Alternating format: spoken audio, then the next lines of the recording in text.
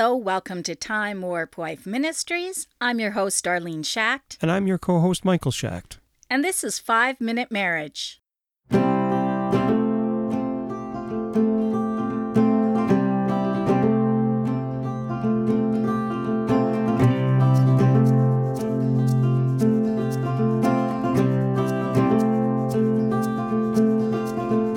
Today's Bible verse comes from Ecclesiastes chapter 4, verses 9 to 12. 2 are better than 1, because they have a good reward for their labor. For if they fall, the one will lift up his fellow. But woe to him that is alone when he falleth, for he hath not another to lift him up. Again, if 2 lie together, then they have heat. But how can one be warm alone? And if 1 prevail against him, 2 shall withstand him. And a threefold cord is not quickly broken. I love both of those verses. Both? And I always thought that they were 2 separate verses. It says 9 to 12. So that should be... When you say and we had talked about this one earlier, and I thought you told me that they weren't the same. They weren't together in one. And now you read them again, I'm like, yeah, they are. I love that portion of scripture and how... A strand of 3 cords is not quickly broken, and it also talks about 2 are better than 1. That is so beautiful when it's all brought together, and it shows you that how good it is to know that we're not alone in this world. Mm-hmm. Yeah, I love that. One thing I've always found about myself is that I am really uncomfortable when I'm alone in a crowd. Like, if I have to... You'll have to define alone in a crowd. Okay, like for example, when we moved into this new area and I wanted to try out that new church that's down the road there. Okay. And you did come with me one time, but then another time you were like, well, why don't you try going by yourself? To me, that is just an awful feeling. When I have to go somewhere by myself, I don't like going shopping by myself. Yeah. I don't like really doing too much by myself. If I'm going shopping, I want someone along with me that I can talk about what I'm doing. And there's a point to what I'm saying here, that I can have fellowship with.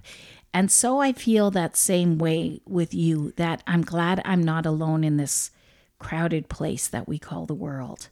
Mm-hmm. And I think it's a beautiful thing when you have someone to share it with. Right. I think that's going to be my scattered seed I'm going to write about. How many times have I heard that one? The thing I wanted to point out is that in the marriage prayer itself, though, it adds a little bit to it because it says, as iron sharpens iron, help us to influence each other towards righteousness and truth. Now, I think that's incredibly important because not only are you stronger as 2, one can lift up the other one, and as the verse was saying, but the influence of one towards the other for righteousness and truth is incredibly important.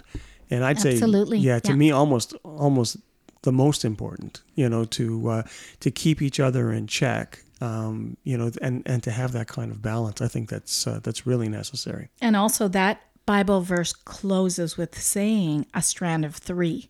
So there's not just the 2 there. There's not just one lifting the other up, but it's by the power of God that we do all things. Yes. So there's always the 3 of us working together through everything. So when I said I don't like being alone, I guess I kind of misspoke because I really am never alone.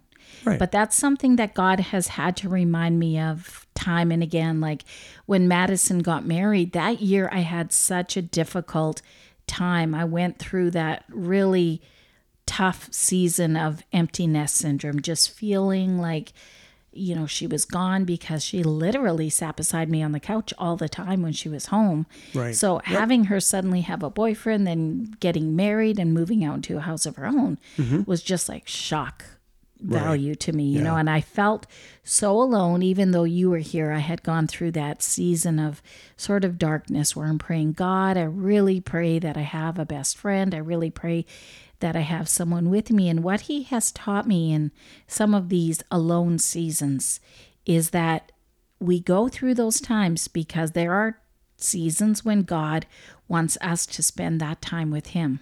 I was going to say that's what struck me is the fact that when we had Madison, and then you spent all this time with Madison all the time. You guys were like conjoined twins.